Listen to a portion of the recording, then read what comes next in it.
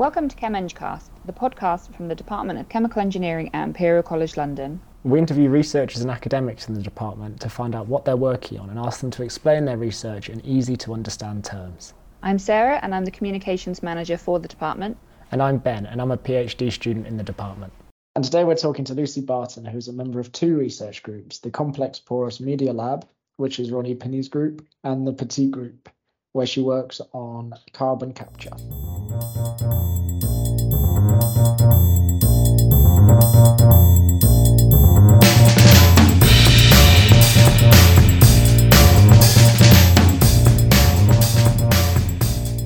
So I grew up in Western Australia, and that's where I did my undergraduate degree. So I did a Bachelor of Chemical Engineering with honours at Curtin University in Western Australia, and then also worked for a little while for 4.5 years as a process engineer before joining Imperial. A bit further into my background, so my parents are actually English. And also, I was actually born in Johannesburg and spent a little bit of time there when I was young. So my family's moved around a bit, and then I am a British citizen. I suppose when I was working, I was really feeling like, I really love chemical engineering. I wanted to get more into the detail, just sort of open my horizons of different career options. And I thought, I'm British. I know a bit about Imperial College. I'd heard of it through work.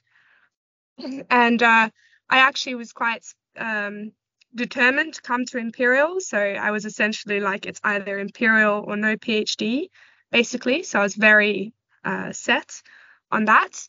And I also just wanted to move and have a bit of adventure outside of Australia. It is very far away from a lot of places. So I wanted to sort of get onto the European continent and explore. And so I thought London was a really nice option for me as well. And then I also specifically found it was Camille's group first. And that really, really did interest me. For me, it was a nice way that I could use some of my existing knowledge and the best way that chemical engineers can really contribute to environmental sustainability. So those were all the factors that led me deciding to do a PhD to come to Imperial. So what was it you were actually doing when you worked in Australia? Yeah, so I did a 3-year graduate program and then 1 year out of the graduate program. I actually spent my first 4 months being a data scientist, started a bit early. And then I did 1 year where we were working on this really old facility. It was built in the 80s. It supplies 40% of Western Australia's domestic gas, but also a lot of liquefied natural gas. And that year I was working on this big project looking at different scopes to keep that plant running for longer. So we called it brownfields projects, essentially. So we were in the development phase, so assessing different options. And I specifically was looking at domestic gas and nitrogen systems. Then in the next year, I moved to work on the facility, and I was essentially a maintenance engineer for a year, doing campaign maintenance and process safety risk liquidation. And then I actually moved into process controls. So I came back away from the gas plants, and then we were working on actually more facilities in that team. So we were sort of a centralized process control engineering team. And the main focus of that team was base layer control, turbine compressor controls, but predominantly advanced process control systems, implementing those and maintaining them. So I did that for the last 2 years, which was quite interesting, actually. Yeah. So is this in oil and gas, basically? Yes. And now you've moved across into, well, I guess it is related, right? But you're working on carbon capture technologies. So I guess helping to greenify that industry. So could you tell us a little bit more about this research that you're doing now? Yeah. So my research groups, their key focus is, so both of the groups have two parts to them, but for time's sake, I might just focus on adsorption because that's what I work on. Otherwise, it could go for quite a long time. So the groups focus on adsorption-based separations, essentially. And what's quite interesting about that is it goes all the way from synthesizing and characterizing and understand the properties of materials right up to process optimization, modeling, and design. And so where I sit in that is really the process design and modeling. So what I'm doing is I'm taking information about sorbents, essentially. So all the important things that we need to consider when we design a process. And I do process modeling, and I'm looking at a unique moving bed configuration for carbon capture applications using these solid sorbents. And I've created a model where we can understand how does that process perform compared to other processes, what type of cycles to regenerate this sorbent would work for this, basically a rotating adsorber is what I'm looking at. And then I've also built a little experimental rotary adsorber in the lab, which we're busy commissioning at the moment. The research is essentially looking at a unique process configuration for carbon capture, bringing in some innovation into that space to see if it can bring some benefits in terms of process intensification and modularization and plug-in systems. And it's taking a lot of the work that other people in my group do with material characterization and using that information. So look, I don't really know anything about carbon capture. What I do know, I think, is that these sorbents you talk about, so I guess that's the thing that's taking up the carbon dioxide or any other carbon source, maybe. Is it like a type of rock? No, so I would say some people in my group look at rocks for carbon storage, which is a very interesting part of Ronnie's group. But I would say that when we consider sorbents, and there's just such a huge range, it's a porous material. That's what you're trying to get. So you do have more naturally forming sorbents, which are used a lot, such as zeolites, and they're highly porous materials. But you can also use things like cellulose and also metal organic frameworks, which are metals with organic linkers. So it's not necessarily a rock, it's a whole range of materials. But essentially they need to be porous, and whatever gas you're separating needs to have some kind of affinity to those sorbents. And there's different ways that can happen. So you can have physisorption and chemisorption. So physisorption's, weaker van der Waals interactions forming an adsorbed phase on the layer of your sorbents, but you can also have chemisorbents, so amine functionalized sorbents, where you have a chemical interaction between the CO2 and the surface, and essentially you form an adsorbed phase. And the key thing is, of course, then you need to be able to regenerate these sorbents. So they need to have properties which allow you to regenerate them. They need to have selectivity for whatever gas. I mean, if we pull away from carbon capture, just in terms of gas separation, the gas that you're trying to separate. It's really quite a wide range of materials that you might come across that you would call a sorbent, but it's about forming that adsorbed layer on the surface. And so once you've sort of captured this carbon and you're talking about wanting to regenerate these sorbents, so what happens to the carbon once you've captured it? Does that then something happen to it to go and be stored somewhere? Yeah, so typically at the moment, the expectation is the majority of carbon capture, what will happen when you regenerate, is that it will be stored. There are other utilizations that are being researched, like CO2 to methanol, but they're really not scalable yet. There's also, greenhouse applications, algae. But if we're really talking about large-scale difference-making carbon capture at the moment, until utilization moves further ahead, it is storage. And that really sets, when we're researching capture, our requirements. What purity, for example, of CO2 do we need for it to be able to be stored underground? It's like one of the most obvious fields of research why carbon capture is so important. Like sometimes we do have to ask, why this is important, because it might not seem obvious. It's obvious why carbon capture is important to help deal with the climate crisis, etc. But why is what you're specifically doing important? So these modelling and these sort of small scale lab approaches, why is that so important for the field?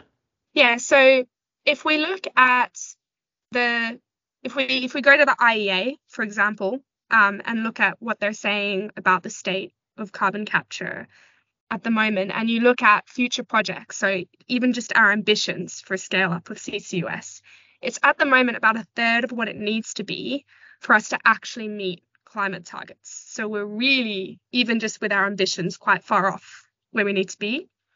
And we know that capture costs is the largest part of the cost of carbon capture and storage.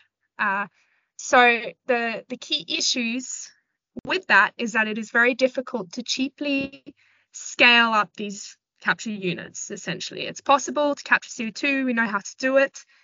To scale it up cheaply is challenging, and that's why it really hasn't been widely implemented across industries. And this is particularly like adsorption-based carbon capture has a bit of a ways to go as well. So this is why the research that my group does, and then also my own specific research, is important. So for example, the people looking at materials in the group are trying to find better materials to make it cheaper and more efficient to capture the CO2. What I'm looking at is, okay, can we have carbon capture via adsorption in this modularized, easy plug-in units, so it's easier to install on existing power plants or whatever. So this innovation is just really important for that scale up and having more rapid deployment of CCUS, because we're very far away from where we need to be. And so these sort of capture units, would you envisage them being sort of in a factory and capturing carbon that's being produced as part of a process, or would they just be sort of in the street capturing carbon from the air? Yeah, so that's a good question, because I think it's important to talk about the two types of carbon capture, right? And they have very different purposes, and also from a technical perspective, the way you optimize and your intent of the process is very different. So firstly, you've got post-combustion carbon capture. So that's where you might imagine a turbine for a power plant, a steel factory, something like that. And you capture the CO2 from what we call a flue gas stream. So you burnt something and you've got a flue gas stream ranging anywhere from, like, let's say 5 to 25% CO2. The intent of that is to offset those emissions that you were, or not, I wouldn't even say offset, to prevent those emissions that you were otherwise going to emit.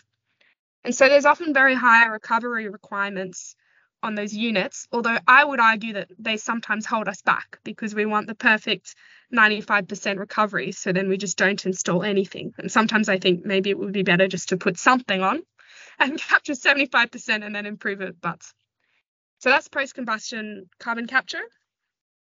Then what you have is direct air capture. So that's what we call carbon dioxide removal technology, or net negative emissions. And unfortunately, because it's a very thermodynamically inefficient process, in the modelling by IPCC, carbon dioxide removal or net negative emissions is actually included in the 1.5 degree Celsius scenario. And so what that does is it takes ambient air, which is 400 ppm CO2, and really just removes CO2 from the air. And you can imagine it's an ultra dilute stream. The recovery really doesn't matter that much. There might be optimizations there, but it doesn't matter that much because it's from the air. But it's a highly energy inefficient process because your stream's so dilute. And so you wouldn't want to use direct air capture where you could use post-combustion carbon capture, because post-combustion carbon capture is more, from a thermodynamic point of view, efficient. But we need DAC for negative emissions, and also, for example, non-point sources like planes, cars, those things that take a long time to decarbonize. So what are the hopes for your exact research that you're carrying out, and where do you see it heading sort of throughout the rest of your PhD? Yep. So I suppose where I'm at is I feel that I've built good tools. So I've built a mathematical model and I've built an experiment, and that's where I am. So what I would like to do for the rest of my PhD, so the next step is commissioning this experimental setup and using the results from that to see, okay, how accurate do we feel this mathematical model is? How well does it describe a rotary adsorber? And are these inaccuracies scalable as well? But also, there's very little literature on rotary adsorbers just in general and how they work. So I would like to, through the experiment, just get an understanding of how it works. What if we change different parameters? So, and I also think it's quite a unique piece of equipment in our lab, and it's been built from scratch with 3D printing and all new instrumentation, everything. So I just also think just having that working really well is a great base to go from, even beyond me. And then with the mathematical model, we've gotten to a point where we've said, okay, we can determine the performance of this unit, the recovery, the purity, the productivity, and we can change all the different design and operational parameters, put it into this model and see what we get, see what performance we get. We can separate this rotary adsorber in any way to design cycles. So my next step with that is we're looking at quite a unique metal organic framework material, and we've looked at a cycle that we can implement using steam. And actually, there's one of those operating in the world by Svanti, but there's not a lot of information about the performance, how it works. So the plan is to model that cycle now that we've got a good mathematical model and understand the performance and try different cycle designs and different sorbents in this model. And when I say different sorbents, I don't just mean the material itself, but also how it's structured. So even looking at pressure drop benefits, versus bulk density, all this kind of information. So we've kind of just got this tool that we can play with, and there's loads of variables that we can change. But the first step will be looking at the cycle with the CARF 20 muff, and then looking at different design parameters with that cycle and how we can adjust it. And then we've got some ideas for other cycles that can be tested. And we're also going to look a little bit at adsorbents that you might use for direct air capture. So CARF 20 is more post-combustion. And then there's some adsorbents for direct air capture that we want to try. And my project actually started as a DAC project. I wrote a review paper on direct air capture, but now we've extended it to the whole range of applications, because really the intent of my project is, how does a rotary adsorber work? How can we model it? Do we understand it? And here's some feasible carbon capture cycles and designs. And that's the intent. I mean, it sounds like you've done a lot already. Do you have much time left to do the rest of these sort of applications? It doesn't feel like enough time. I don't think it ever feels like enough time. But actually, yeah, I mean, I'm only in my final year in May, and I've already started doing this CARF 20 cycle, and we're commissioning the unit now. So I would like to think that, yeah, I've got at least another 6 or more months before I need to write up. And I've already written up, for example, my initial model methodology. So we're trying to publish that at the moment. So I won't be going from zero there. So it feels tight, and it feels like I'll have to work really hard. But I think I will definitely be able to provide some of that information, yes. What do you think the biggest challenges in the field are, sort of generally, but also for your exact research and what you've got to do over the next 6 months? Yeah, so in the field generally, and by the field, I'm going to take that as carbon capture using adsorption. And this is particularly for direct air capture, where there lacks. So something that our group is really trying to work on and really stresses a lot is there needs to be, and sorry to use this sort of buzzword, but a lot of synergy between material development, process modeling, and design. So you can screen and test a lot of materials, but it takes a long time to do experiments. Experiments are difficult. It takes a really long time to do good experiments. And so what we need is a way to take the most promising materials, but like really characterize them properly. And this is particularly important with material kinetics, which my group works on a lot, and co-adsorption of other components like water, and how to model that, and how does water impact. Water is a huge issue, particularly for DAC, and it's really not well understood enough for a lot of materials. And not having that information makes accurate process modeling really challenging.